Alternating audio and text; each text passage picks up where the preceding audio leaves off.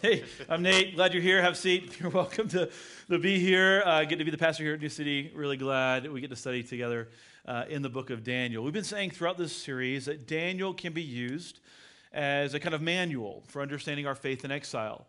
And what I've enjoyed in this series is looking at Daniel through that lens, like kind of trying to connect the world that we live in and the world of Daniel. And to figure out what are we to learn from the world of Daniel and how does it apply to the world that we live in. And so the message will take a turn at the very end. I'll get kind of a little practical.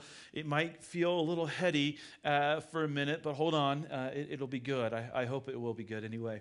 All right, the exile experience is living life in a world that does not embrace or understand your unique culture, ethics, or faith. That's the exile experience. When you find yourself living in a world where you're like, man, my faith seems to be not commonly held. The ethics that I believe in, the way of life that I embrace doesn't seem to be commonly held. The unique kind of cultural elements of my community don't seem to be commonly held. See, exiles are not at home.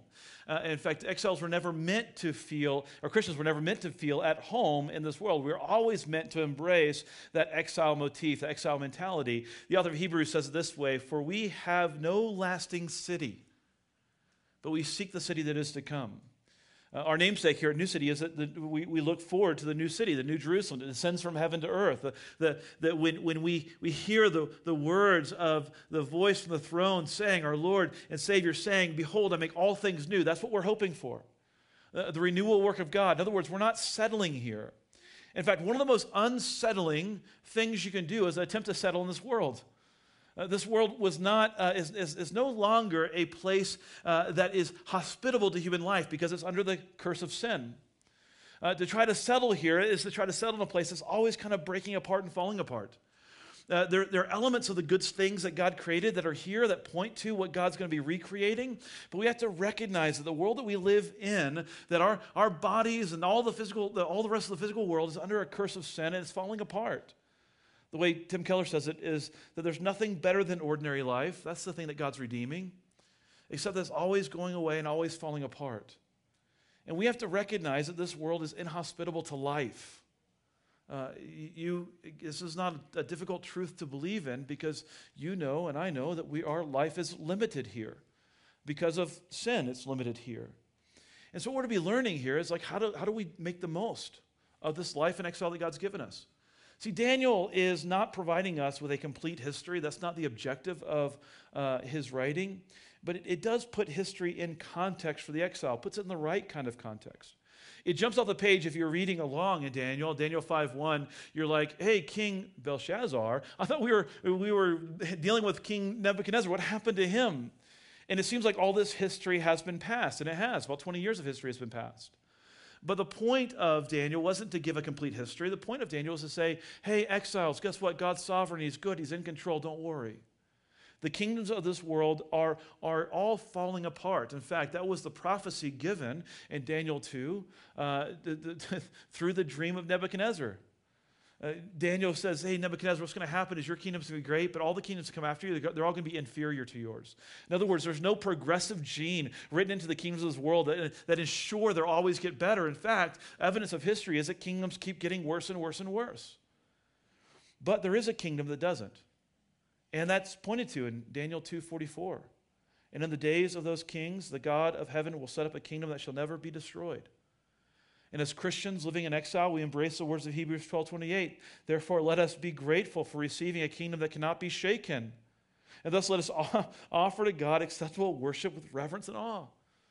In other words, our hope as Christians isn't in any earthly, man-contrived kingdom, but our hope is in the kingdom of Jesus that doesn't end, that is forever and is unshakable. That's where we put our confidence and our hope. We don't put our confidence and hope in the kingdoms of man. We recognize that there is no progress gene written into human society that ensures continual flourishment. In fact, the evidence is just the opposite. Kingdoms rise and kingdoms fall. Daniel Aiken in his commentary says, so there is a chronological gap between chapters 4 and 5 of approximately 20 years. We must keep in mind, however, that Daniel was never written to give us a history lesson about Babylonians, Medes, and Persians. It was written to encourage the Hebrew people, God's people, that though they had been defeated in exile 3 times, God was sovereignly in control And they should trust him. Here's the trick. They should trust him even when they could not trace his hand. And that is really true. The trick often of our lives is trusting God even when we can't trace his hand. But there is a hand in this particular passage. There's a hand today. There's a hand that's writing on the wall. This is where we get the phrase, the writing is on the wall. It comes from this very passage because literally there's a miraculous sort of writing on the wall. And the writing on the wall is not a very complex message. The message is, hey, guess what, King Belshazzar? Your kingdom is limited. In fact, tonight is your night. You see that in verse 30. That very night, Belshazzar, the Chaldean king, was killed. And Darius the Mede received the kingdom. It was like that. We introduced to him, and 30 verses later, he's dead. His kingdom was like that in terms of the pages of history, but there's an illustration here. And the illustration for you and me is that he failed to recognize something fundamental and important to our flourishing in this life. And that's understanding that life has urgency, but also that life has importance, and that life is temporary, but it's not just temporary, it's also eternal. There's a king named Jesus who's come to rescue us, and all sort of the pointing towards Jesus and his ultimate kingship and his ultimate authority, all that's happening here, and there's a failure to recognize it. In fact, Nebuchadnezzar didn't recognize the authority of God. That's why he suffered, and now we see another king who doesn't recognize the authority of God, and he's going to also suffer. But the writing is on the wall. Life is temporary. It's temporary. There are cultural moments when we get to see the writing on the wall all together, culturally. We experience it. Where we collectively recognize, life is temporary, and suddenly sometimes our number's called, and we don't know when it's going to get called. And I don't want my number to be called tomorrow. I don't. I want to live for a very long time. I'm planning to live for a very long time. I practiced soccer with my kids yesterday because I plan to live for a very long time. And I woke up this morning and I thought, I'm not living very long. It's my body's like falling apart. But I want to. I really do want to. But there are these moments in kind of our kind of cultural sort of history, where we all collective history that we get to experience, like 9/11, like when we just recognize that sometimes things happen suddenly. We don't know when it's going to happen to us. And we have these sort of events even personally where, somebody in our life just suddenly, they were here and now they're not. It happened a couple Sundays ago with Kobe Bryant. It was like this cultural phenomenon. Everyone was talking about Kobe. It was like, wow, this is so sudden and shocking. But James says that you do not know what tomorrow will bring. What is your life? For you are a mist that appears for a little while and then vanishes. Aren't you glad you came to church today? It's like, wow, is there any good news here? There will be. It's coming. But we have to recognize, we have to sit for a second, I think at least, to recognize this very important point that life is temporary. And so when the writing's on the wall, how are you going to respond to it? It wasn't like, the Medes, were just attacked like that. This is something that had been building. There had been a sort of army surrounding the kingdom. This was like a known reality. It wasn't a sneak attack. It kind of was a sneak attack when the invasion finally happened, but it wasn't like, a sneak attack in the terms like they didn't know that attack could happen and that may even be imminent. But it seems to me that the king just ignored reality. He was, in fact, taking, a master's class in ignoring reality. King Belshazzar made a great feast for 1,000 of his lords and drank wine in front of the 1,000, just saying, whatever, let's just party. This, by the way, is an appropriate attitude. In fact, the Bible says, hey, this is an appropriate attitude to have if there is no resurrection for the dead, and if God is not on the throne, if God hasn't redeemed the broken world. Paul says, if the dead are not raised, let us eat and drink, for tomorrow we die. What else is there? But we know there's so much more than that. There's so much more than just eating and drinking, because death is but a doorway for the believer to the lasting city, the life everlasting, the life with God, our Savior. We can ignore reality. Certainly we can try to ignore reality. We can certainly try to satiate the fear that we have in life. Seems that's what's going on here with this party. Belshazzar, when he tasted the wine, in other words, he got he got a little happy, commanded the vessels of gold and of silver that Nebuchadnezzar, his father, had taken out of the temple in Jerusalem, be brought, that the king and his lords, his wives, and here's the real kind of weird thing, is he brought his wives and his concubines to the same party, and they all drank from the cups. And just totally, just absurd scene happening. He is escaping, He's doing his best to escape with wine, women, and worship. That was his sort of tools of escapism. Worshiping the gods of gold and silver and bronze and iron, these gods that have no power at all to rescue, but worshiping them, bringing his wives and his concubines to the party, celebrating with copious amounts of wine in front of 1,000 people, just putting on display a masterclass in escapism. And so when the writing's on the wall, how are you going to respond? You could ignore reality. You could satiate the fear. You could also collapse under the pressure. You know, some people do that. I mean, they see sort of the fragility of life. They see how fragile their life is. They come to the end of themselves, and they just collapse in a puddle because of the fear of what they anticipate to be happening in life. Immediately, the fingers of a human hand appeared, wrote on the plaster of the wall of the king's palace opposite the lampstand. The king saw the hand as it wrote, and then the text says he just collapsed. Absolutely, his knees gave in, and he collapsed. I think there are 4 truths that we need to examine in this text that they just need to be addressed. 4 truths that we need to look at and just need to address, and things that we need to recognize. One of those truths is this: you are not invincible. Sometimes we need to be reminded of that because we live like we are invincible. We live like we have limitless capacity. We live like we have limitless time. We live like we have limitless energy, but we know that we don't because we are finite beings and we have limited capacity, we have limited energy, we have limited time. And you don't know like when your night's going to get called. You don't know when it's going to be said of you. That very night was your night.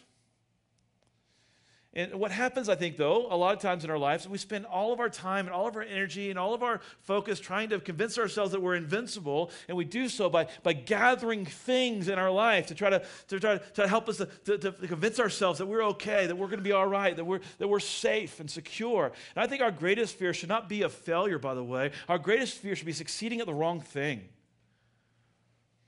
What happens in life is that we get tired. We get really tired trying to convince ourselves that we can be invincible, trying to protect our lives through our effort and through our achievement, trying to gather up things to be our source of security rather than leaning on God and his sovereignty. Jesus told a parable about this, and I want you to just listen to Jesus. Let him teach you. He told them a parable saying, "The land of a rich man produced plentifully. And he thought to himself, 'What shall I do? For I have nowhere to store my crops.' And he said, I will do this. I will tear down my barns and build larger ones, and there I will store all my grain and my goods. And I will say to my soul, 'Soul, you have ample goods laid up for many years. Relax, eat, drink, be merry.' But God said to him, 'Fool, this night your soul is required of you. And the things that you have prepared, whose will they be? So is the one who lays up treasure for himself and is not rich towards God.'" You can be rich, enormously rich, with the wrong commodity. You can be enormously rich with things that are powerless to save you. You could be King Belshazzar, just doing your best to escape, satiate, to ignore reality by putting on display all of your possessions and all the things that you own as a display of power to try to convince yourself and others that you're okay. When the writing is on the wall, none of those things can save you. More of this temporal world will not save your eternal soul. The things in this world are powerless to rescue you. You are not invincible, and stuff cannot save you. It just has no ability to rescue you. They drink wine and praise the gods of gold, silver, bronze, iron, wood, and stone. But these gods, they don't speak, they don't hear, they don't listen. They're powerless. We should not be afraid of not having enough, but we should be afraid of having too much of the wrong thing. In the words of Jesus, what does it profit a man to gain the whole world and forfeit his soul? God said in the parable, "You fool, tonight's your night. And what are your things going to do to rescue you? How can they save you? So is the one who lays up treasure for himself and is not rich towards God, who has too much of the wrong thing, who's labored an entire life accumulating stuff that is powerless to bring ultimate meaning and purpose to your life. More of this broken world will not fix your broken life. And you can try to convince yourself that the opposite of that is true. In fact, advertisers every day are trying to convince you that the opposite of that is true. They're trying to say that this will fix you, and this will fix you, and this will fix you. And we dump our energy and time into temporal things that have no capacity at all to save us eternally. So here's a truth, that you are not invincible, stuff cannot save you, and pride will destroy you. The lesson Belshazzar did not learn was a lesson that God taught to Nebuchadnezzar just a few kings earlier. O king, the Most High, God gave Nebuchadnezzar, your father, kingship and greatness and glory and majesty. And because of the greatness that he gave him, all peoples, nations, languages trembled and feared before him. Whom he would, he killed. Whom he would, he kept alive. Whom he would, he raised up. And whom he would, he humbled. But when his heart was lifted up, and his spirit was hardened, so that he dealt proudly, he was brought down from his kingly throne, and his glory was taken from him. He was driven from among the children of mankind, and his mind was made like that of a beast, and his dwelling was with the wild donkeys. He was fed grass like an ox, and his body was wet with the dew of heaven. Here's the money line. Until he knew that the Most High God rules the kingdom of mankind and sets over it whom he wills. Until he knew God's surpassing power. Look, every once in a while I'll get to a place like in a message where I anticipate there's like some pushback, and this is one of those places. I didn't anticipate it in the writing, so I didn't write any of this into the message, but I'm anticipating it now.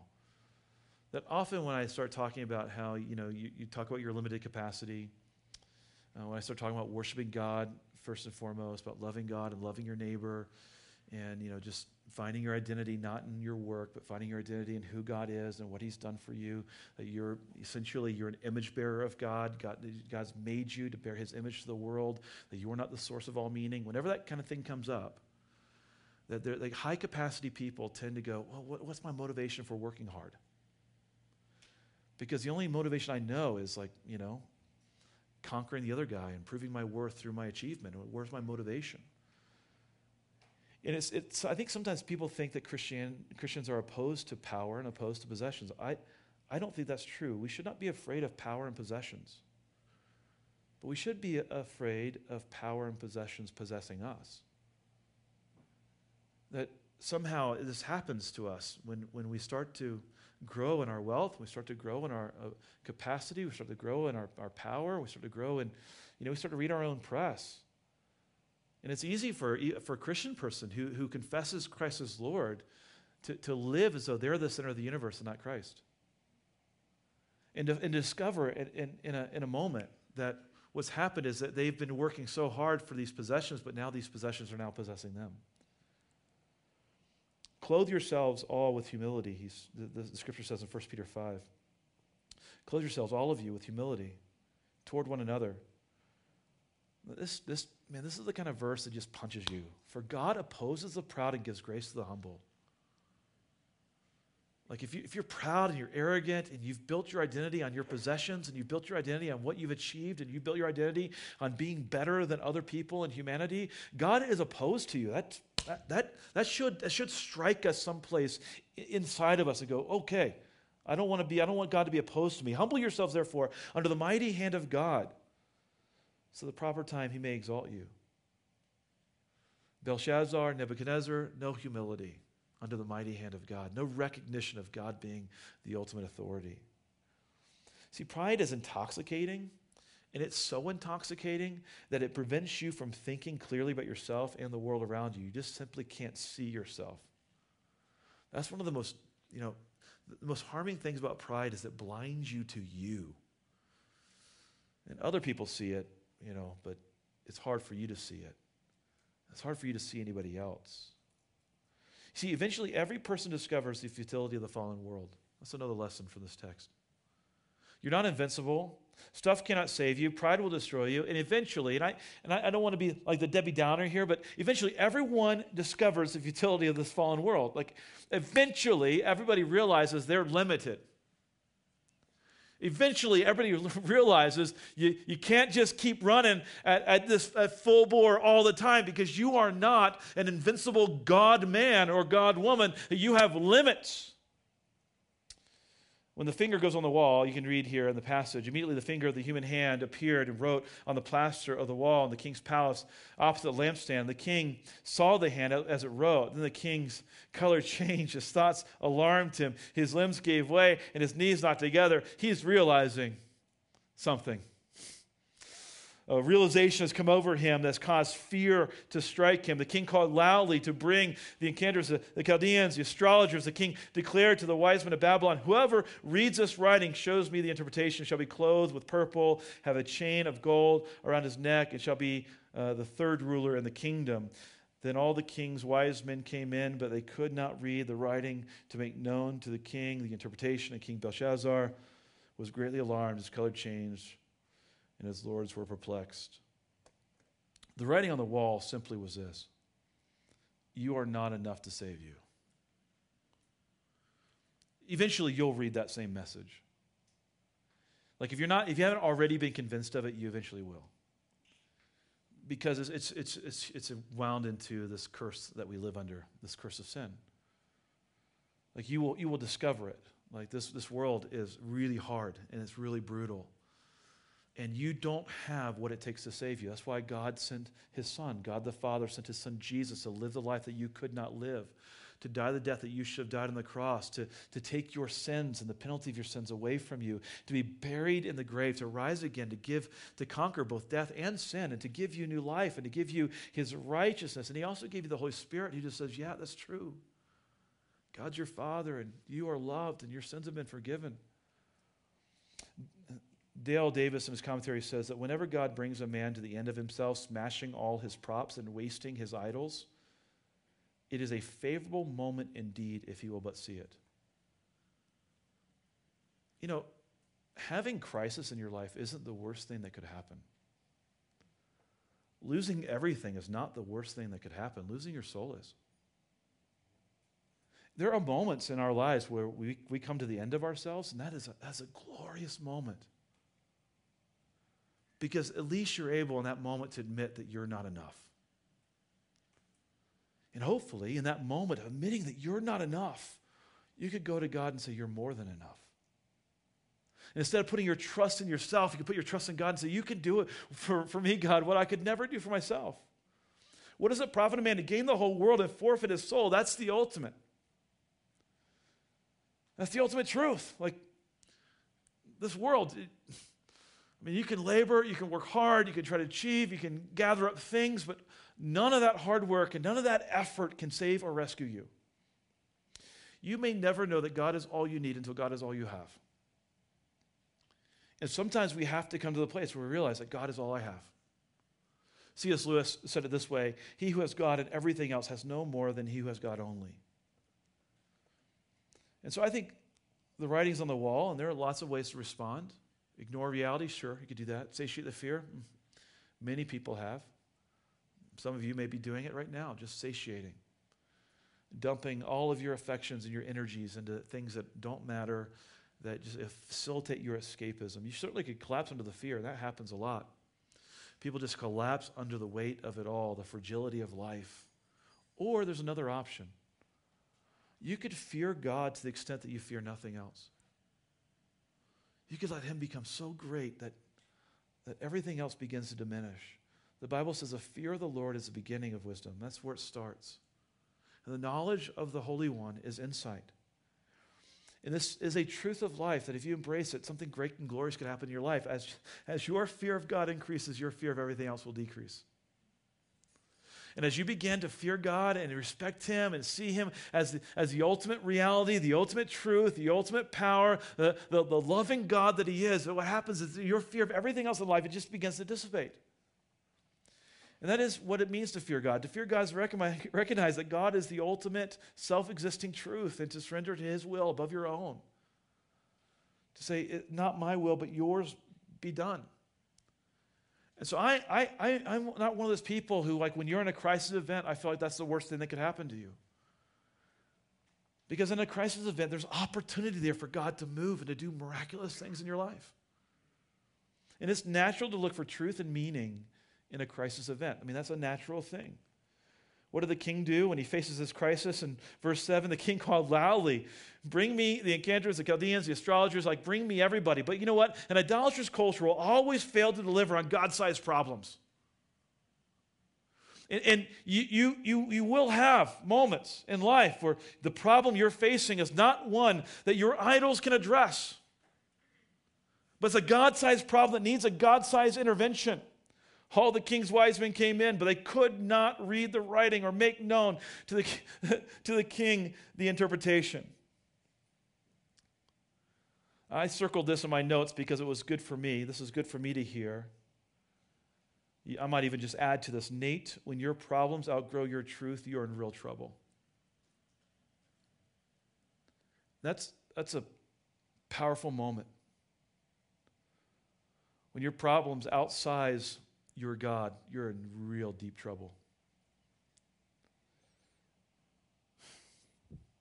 He says, and you, his son, you haven't learned the lessons, Belshazzar.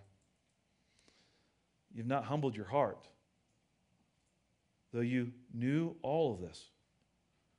But you have filled up yourself against you've lifted up yourself against the Lord of heaven. And the vessels of his house have been brought in before you, and you and your lords and your wives and your concubines have drunk from them. And you have praised the gods of silver and gold and bronze and iron and wood and stone, which do not see, hear, or know, but the God in whose hand is your breath, and whose are all your ways, you have not honored. Then from his presence the hand was sent, and this writing was inscribed. And this is the writing that was inscribed, Mene, Mene, Tekel, Parsin. This is the interpretation of the matter. Mene, God has numbered the days of your kingdom and brought it to an end. Tekel, you have been weighed in the balances and found wanting. Perez, your kingdom is divided and given to the Medes and the Persians. Belshazzar, you're not enough. And your problems have exceeded the capacity of your gods. Yeah, I think we're in an interesting cultural moment. I've been giving this a lot of thought. Here's the part of the message where I take a little turn, do some interpretation, and we come back to the text. People have been taught, I think, in our cultural time to look for truth in all the wrong places. The form, the shape of idolatry is a little bit different than maybe in previous generations and previous times. What's begun to happen is the conception of truth has changed and shifted. And what Francis Schaeffer, like looking ahead, he's like writing this in the 70s, like mid-late 70s, a book called The God Who Is There. He was observing this kind of change and shift of the truth. This is before the internet age. He said the present chasm between the generations has been brought about almost entirely by a change in the concept of truth. And so what happened to the truth? Well, the truth, it moved.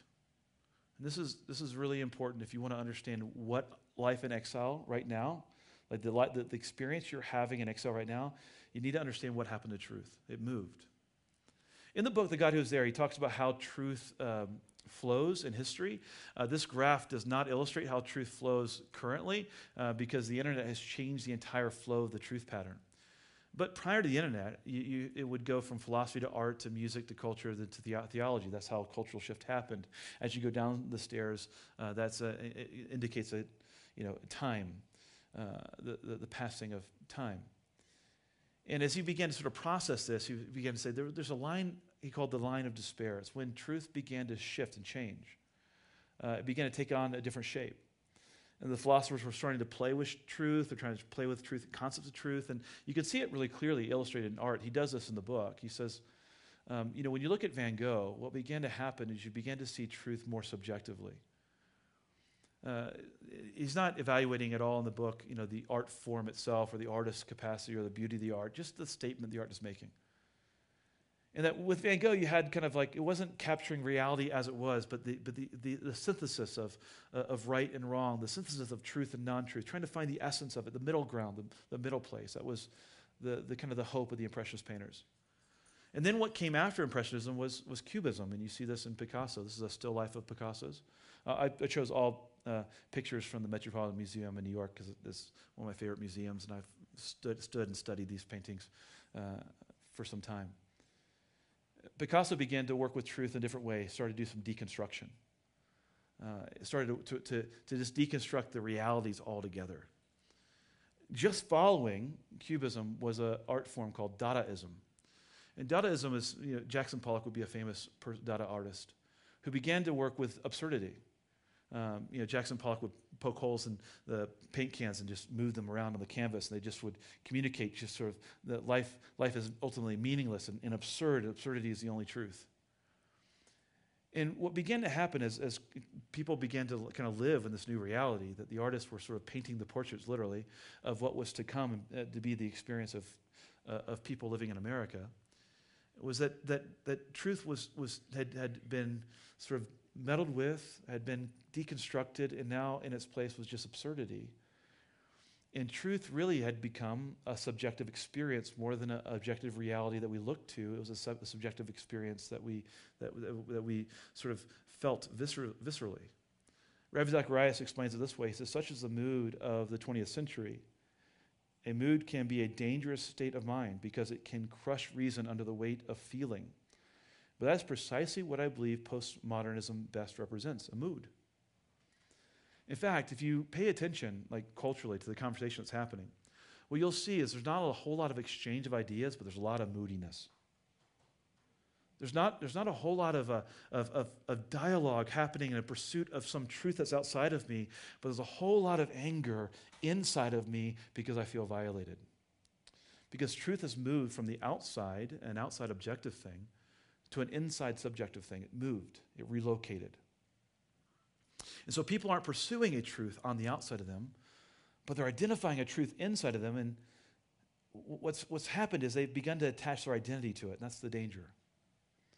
You see, when I was growing up, I was taught to be a light bulb rather than a mirror. That's how I was instructed. Look inside of yourself for meaning. Be the source of meaning. Find your source of meaning. But that's not how God made me. That's not how he made you. You're an image bearer. You were made to reflect ultimate meaning, God's ultimate meaning. You're not meant to be the truth. You're meant to reflect the truth. You're not to be the originator of meaning. You're meant to walk around as a reflector of the meaning of God. It's a violation of your nature. You see, we were trained to look for truth inside of us, and then we attached ourselves to it. We wrapped our identities around it. And what's happening is this culture, Generation Z particularly, are being readily identified as the most anxious generation. I think one of the reasons is the human mind is an insufficient vessel to carry universal truth. Like, we recognize it about ourselves. And so what happens is we begin to run around trying to find people who are also had the same identity truth thing going on. And we cul-de-sac into areas of society. Fundamentalism is on the rise because people are identifying small groups that they can hold on to that same truth wrapped around that same identity, and they're finding their little tribe, and they're just increasing in their fundamentalist sort of intensity. And I think what makes contemporary fundamentalism unique is that it's not a strict adherence to a truth outside of you, it's a strict adherence to a truth that is bound to a person's core identity. And here's how you know that's true. Because of this, changing a mind is almost impossible. It just isn't a virtue in modern society. If truth is really on the outside of you, and in your pursuit of truth you have a change of mind, that should be virtuous. It should be the right thing. Because, man, you're bending the knee to something bigger than you and more awesome than you, but the truth is inside of you. You can't change a mind, because to lose an argument is to lose yourself. And I can't risk losing my identity, because my identity is tied to my truth. And the net result is dialogue is all but lost.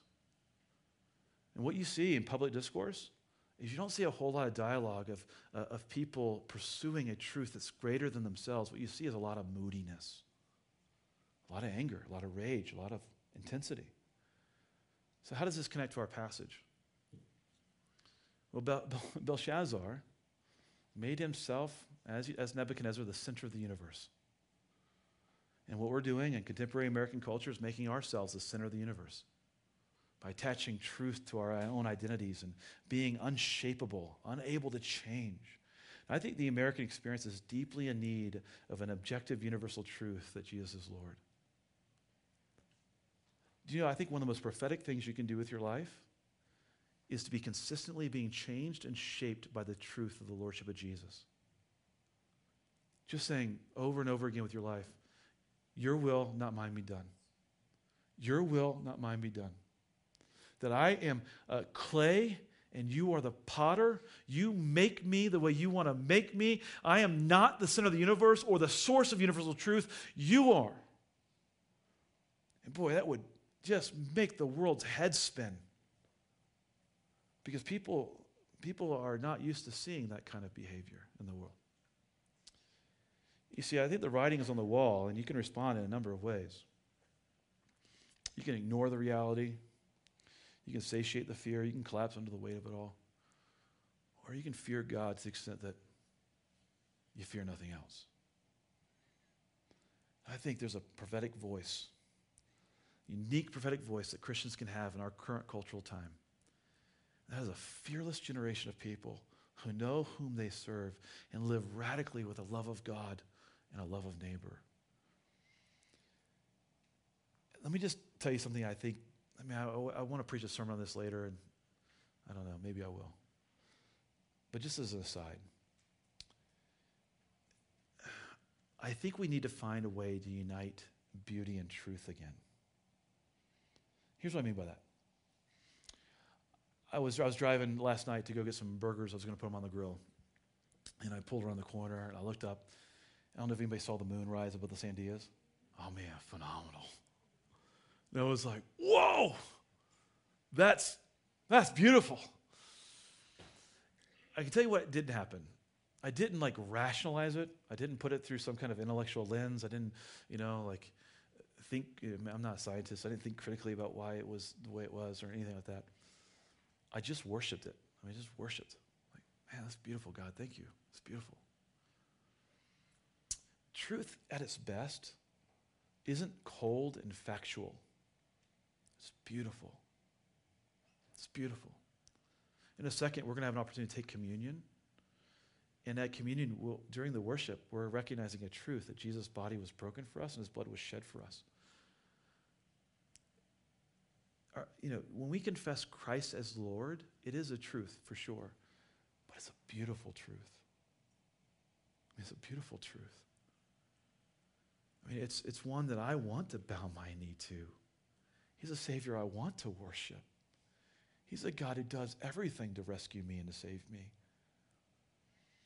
And so the truth that we hold on to is not just a truth, it's a beautiful one. And I think the world's in need of a beautiful truth because there's a lot of ugly truth out there right now. Father, I don't know how to pray about this. My feeling is right now, Lord, as I've been, thinking about the message, I've been worried about being too dense, and I've been worried about does the art stuff to not resonate or connect or, all that kind of stuff. And I have so much fear and anxiety often because I think about first my performance and not your greatness and your goodness. I just confess that you're Lord, and you're great, and you're good, and your Holy Spirit works through your word, and you do what you want to do. And I ask that you would do what you want to do with me, and that you do what you want to do with our church, and that you would just move with us through the power of your Holy Spirit to say to you, your will be done. Man, Monday's going to hit me, and I'm going to want to go do all the things I want to do. Forgive me for not more often just saying, what do you want, Lord Jesus, with my life? So I pray that you would, as a posture, as our church, would, this world needs that prophetic voice. I really believe that, Father. I think that this is what the world needs. And would you, if that's true, would you affirm that through your Holy Spirit? Would you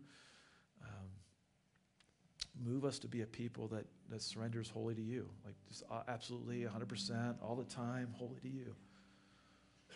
that we'd seek your will above our own, that we would do what you would want us. I mean, like, this is hard. I mean, I even now, in my prayer to you, I'm thinking about all the exceptions to the rule. There are no exceptions. You're the standard. You're the rule. And may we be clay in your hands. May you be the potter. Mold us and shape us as a church, as a community, as individuals. It's in your name, Lord Jesus, we pray.